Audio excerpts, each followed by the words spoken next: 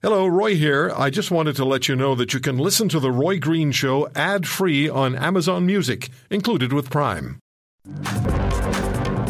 I'm Arlene Bynum, filling in for Roy Green today with my old friend, Toronto Sun columnist Lorrie Goldstein, joining us live here. Lorrie, how are you on this Sunday? Oh, I'm doing okay. But like you, the news these days astounds me. I know. I want to talk about it, Lorrie. You know, usually at this time of year, we're going through little political missteps and this, that, and the other. And I mean, policies. But, you know, this morning, everywhere I look, it was kind of the same thing. And I said off the top of the show here, if someone had told me a year ago that we'd be having a discussion like this one, like anti-Semitism in the places that we are, I don't know if I would have believed them. But maybe some people from the Jewish community would have said I was wrong. Lorrie, what do you say? Well, I think that, first of all, absolutely. This is not a thing that I thought we would be having to deal with to the level that we are now. I think you're right. I think, for example, in the Jewish community, a lot of children who grew up with parents and grandparents who survived the Holocaust were always told, you know, it can happen again. And I think the younger generation of Jewish people, many of them didn't believe that. And now it's sort of, well, actually, no, it can happen again. And now, let's be clear. Here in Canada, the authorities are protecting the Jewish people.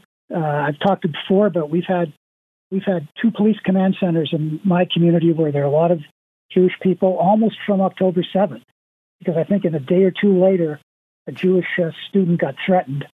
And so they've set up in our area, they've been here, and they're protecting Jews. And it's great. And we're all very grateful to them.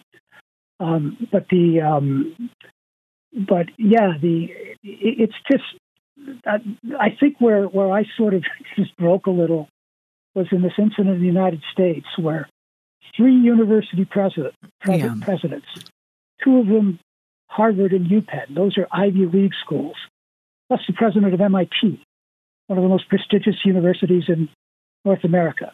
And they're asked at a hearing, and they're being questioned about the outbreak of anti-Semitism on their campuses. And one of the questioners says to them, very simply, is a call for the extermination of the Jewish people, is that something that is covered by the harassment and bullying policies of your university? And they don't give a straight answer. Mm-hmm. They say things like, well, it would depend if they acted on it. I beg your pardon? You were asked if a call for the extermination, the genocide of the Jewish people was on your campus. You were basically asked, well, what would you do? And they went things like, it depends on the context. Mm-hmm. It depends on whether there's action. What do you mean? That they have to kill the person?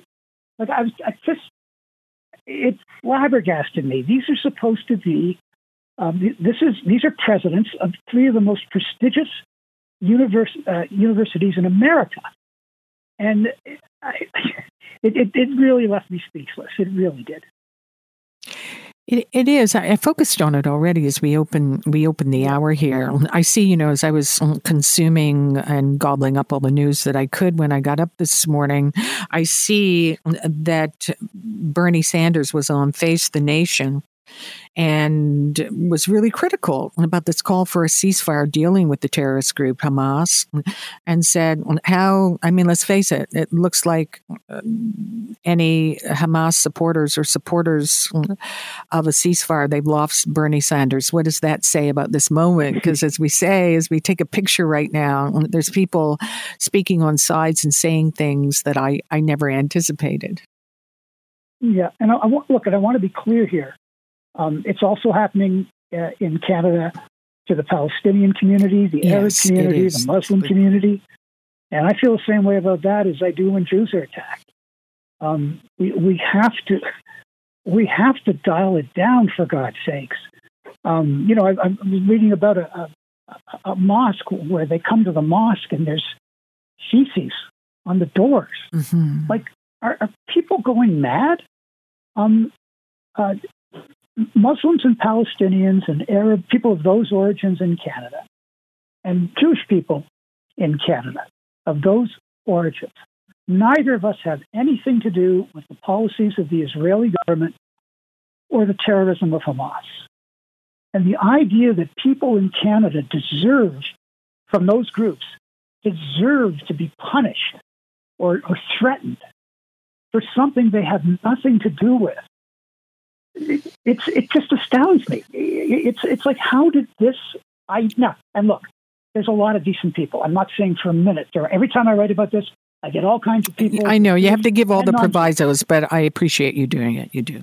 Yeah, no, but it's just, you just sit there and you and I'm like you, like, what the heck happened to us? Yeah, where liberal universities are saying these things, where hundreds of doctors at the UT Medical School saying that they are living in fear because of some of their other colleagues and what they've said. I mean, a doctor who gives anesthesia to patients in an op, he calls Israel the devil, and he does it publicly.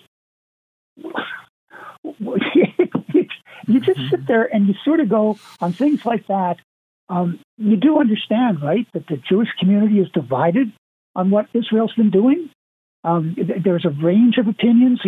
We're not all part of some central thing. There are Jews who are campaigning against the war. There are Arabs and Muslims and Palestinians who are saying what's going on here is insane. The one thing I do agree with about Bernie Sanders is when people tell you what they believe in, believe them.